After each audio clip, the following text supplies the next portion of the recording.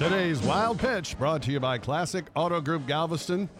Cowboys safety Ha Clinton Dix is known for delivering bone-crushing hits in the NFL.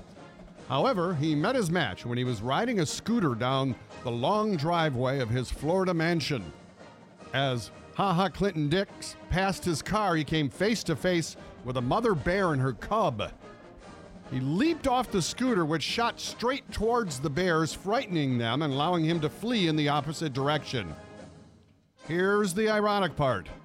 Do you know what team Ha Clinton Dix played for last season? No. The Bears. Oh.